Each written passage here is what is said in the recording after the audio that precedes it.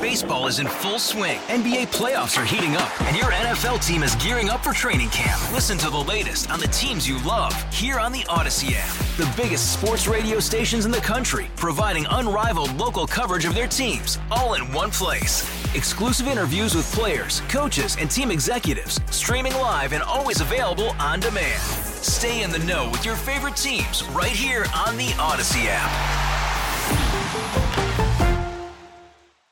Welcome to Drive Time with DeRusha. Jason is off. Filling in, I'm Dave Schrader. So, brown Christmas. I heard the snow conversation yesterday, and people are not sure what they want. Everybody wants a white Christmas till we get a white Christmas and have to drive through it. I understand that concept. I, myself, am a fan of this time of year. I love snow as long as I don't have to shovel it, but that's why I have so many children. I send them out to do the work that I no longer want to do. As we come into this time of year, I love looking into things that I don't know about. And something that actually kind of blew my mind is we are now straddling many different holidays that we've just come through with Halloween and Thanksgiving, heading into the holiday season here in December. Something came up to me, and Dan, I don't know if have you ever heard of Ragamuffin Day?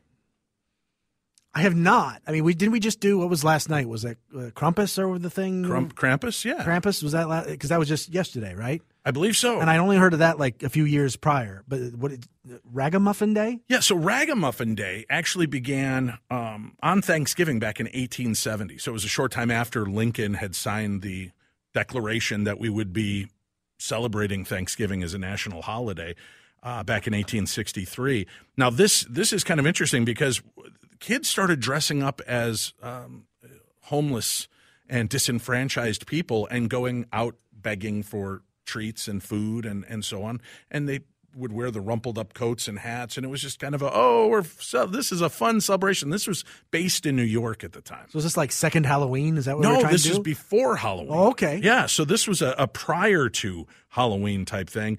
And it actually ran until the 1950s in New York and in a few surrounding areas.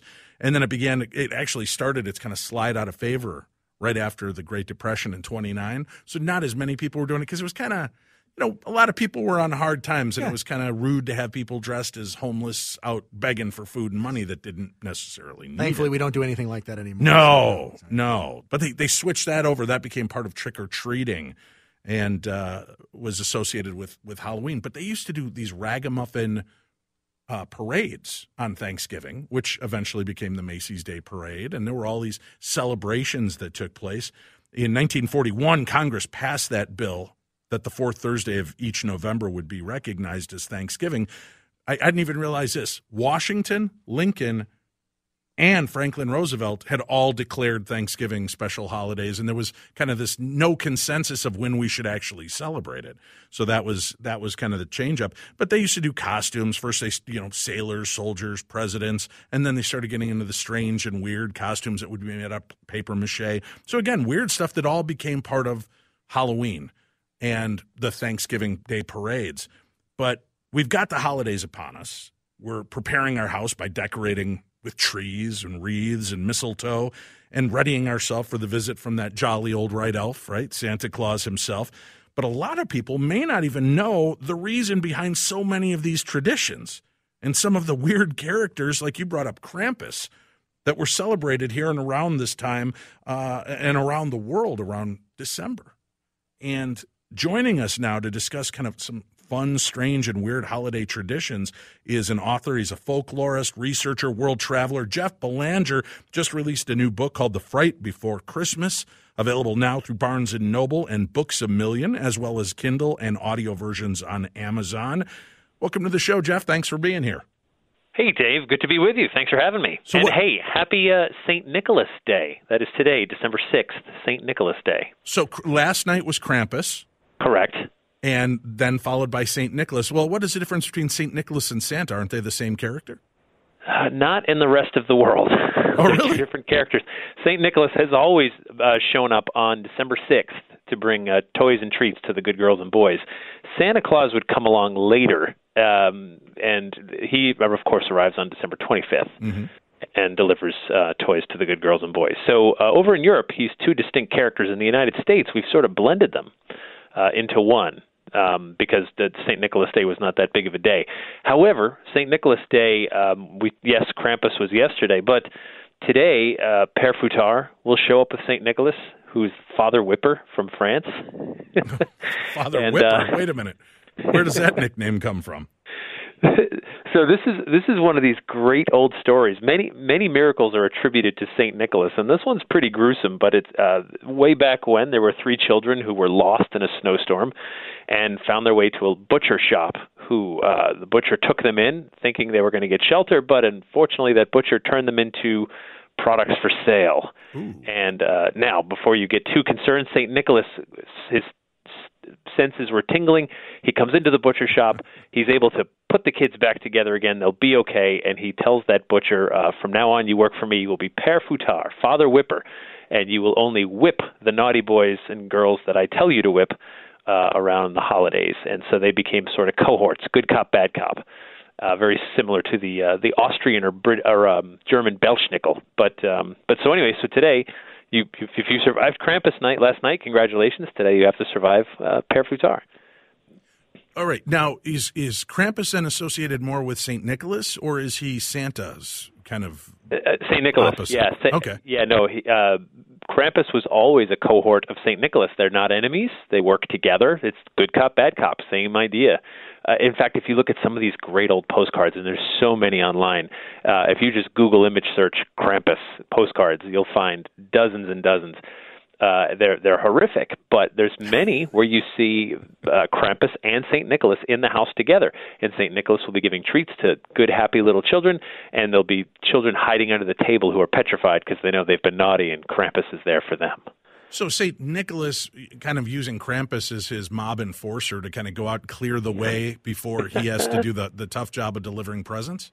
That's pretty much exactly it. Good cop, bad cop. Krampus clears the way, so then there's only good girls and boys left on December 6th, and he can be free to deliver toys. There used to be such a darker side to this holiday. That was the consequence. Krampus, Belschnickel, Père Foutard, so many of these monsters, they were the consequence. When we were kids, we were told, you'll get coal or sticks in your stocking. Big deal, What do you mean told? You didn't get those? Right.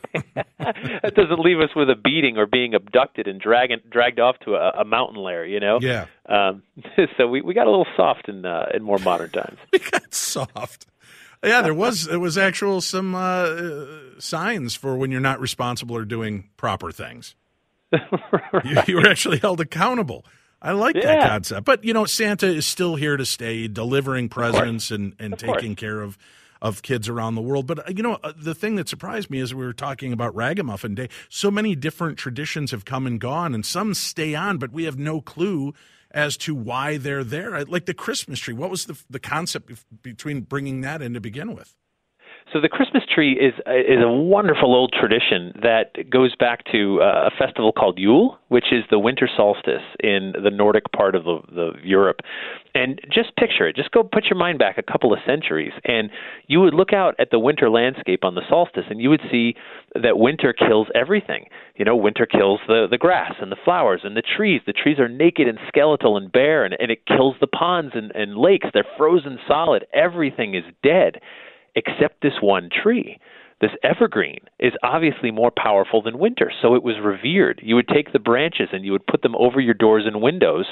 You would take the tree and bring it inside because it's a symbol that this is more powerful than winter. If this tree, which is clearly magical, that it can stand up to winter's fury, can withstand winter, then so can you. And so it became symbolic. And also, when the trees are all naked and bare of leaves, you hear sounds that you don't hear the rest of the year.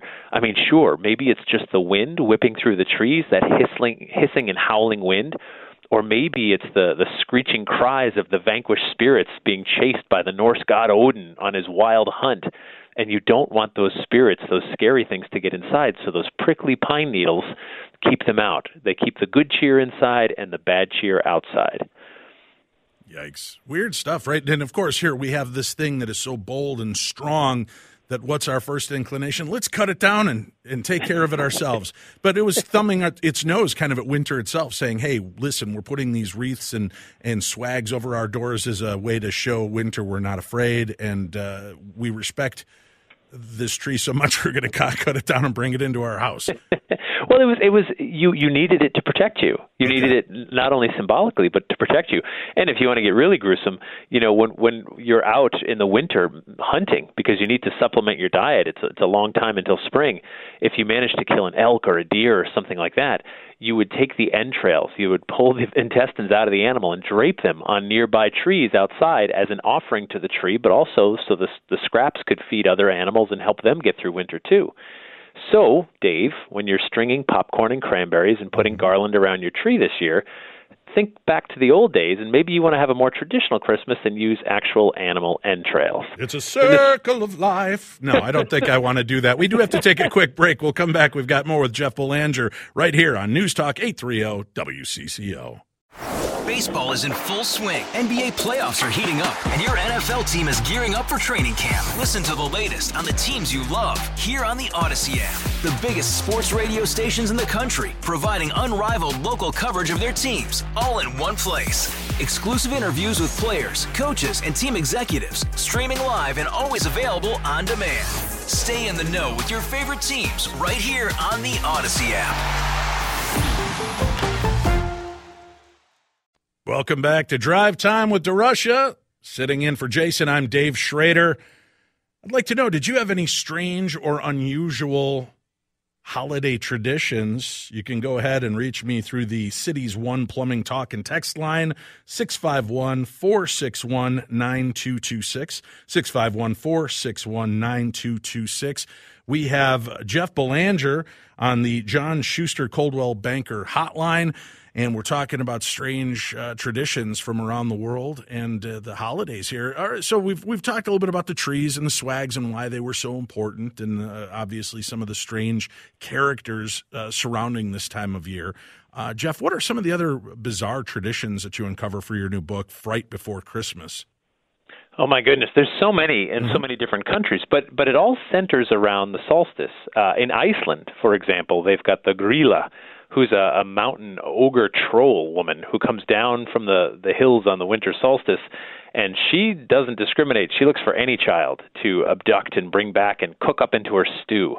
And while this sounds absolutely gruesome, you have to realize in Reykjavik, the capital of Iceland, there's only about 4 hours of sunlight by the winter solstice. And if you go further north, it's even less. And by the very northern tip, you're almost at the Arctic Circle. There's no sunrise at all. And so it's a message, this is a time to stay inside and stay safe. If you get lost out in the mountains in the dark at night, you could die from exposure. And so you tell your children about these monsters because you want them to stay safe inside. This is our time of year that we don't go out. So parents get really adept at telling these stories. Also in Iceland, she's got these 13 dysfunctional kids called the Yule Lads, and each of them show up on different days, and they stay for 2 weeks, and they're basically there to annoy you, but collect their rent. So, like the first one is the sheep coat clod, and he shows up and just pokes your sheep with a stick. Normal stuff. Joke's on him. I already do that. Right. And then you've got the gullygawk who steals your cow's milk, and spoon licker who's going to lick your dirty spoons and eat the food off of it after your dinner, and all these strange creatures that show up one day after the other throughout December. And then finally on Christmas Day, on December 25th, the Yule Cat comes, and you need to lay out new clothes. You have to show that you've worked hard all year and that you have provided new clothes for Christmas Day. If you don't have them, the Yule Cat will kill you and eat you. So wow. That is worse than trying to fit in high school in your new outfits that your parents got you from Kmart, right? Right. Right. I'm curious on this. So all of these strange things are taking place. Obviously, we've kind of milquetoast America and removed a lot of these strange legends and lore, even though we are the great melting pot and many people have come here with these stories. Are these characters and traditions still being celebrated around the world? They are, and I'll tell you this, they're coming back even in the United States. There are now Krampus runs that are taking place all over the country. Where I live in New England, they have an annual Krampus ball that I've attended a couple of times. Super fun. I'm sure a lot of these folks are cosplayers in other times of the year, but they have incredibly elaborate costumes. And, of course, today Krampus doesn't abduct children anymore. He's sort of softened a bit. But if you go to Krampus runs in Austria and even some parts of the U.S., he carries a switch of sticks. And if you stand on the side of the road watching the parade, they'll run by and they'll sort of whip at your calves and your shins with these sticks. Not too hard, but the idea is that they're trying to scare the bad spirits out of you, the bad cheer, and leave you feeling good and leave you, almost like a little exorcism. So these monsters are here to help. And ultimately, if you think about it, this is you apologist. I know. The thing about it, though, that this is the coldest, darkest time of the year. And if we're going to see the light, if we're going to be redeemed, we have to get into a dark place. I mean, Ebenezer Scrooge knew it. Ebenezer Scrooge had to go down into a dark, dark place and face his ghosts and demons from his own past and look at the way he was living his life. And only then could he come out the other side and say, I can't go on like this. I need to change. And so these ghosts, these monsters, these traditions are here to put us in that dark place. We are, of course, a little bit afraid because, in Minneapolis, you're facing down the barrel of a gun that is winter. And, winters can be cold and dark and scary, and we're stuck inside, and seasonal affective disorder and all that other stuff. So we spread good cheer because we know we just can't get through this season alone. We've got to look out for each other. And if these monsters scare us into doing the right thing, then I'm glad they're here, and I'm glad they're coming back. The Fright Before Christmas, first of all, congratulations, completely sold out on most online booksellers. However, the Kindle version and audiobook version are available on Amazon. The hardcover edition is still available on Barnes & Noble and Books A Million as well. And if you buy these books, folks, rate and review them as well because it goes a long way to help the authors. I hope you have a very happy and safe holiday season, Jeff. Thanks for stopping by with us here. Thank you, Dave. You too. All right, take care. I want to hear from you and your thoughts on this time of year, the holiday traditions and fun things that were a part of your life that maybe you don't see as much of. Give me a call or text me on the City's One Plumbing Talk and text line 651-461-9226. We'll do that next right here on News Talk 830 WCCO.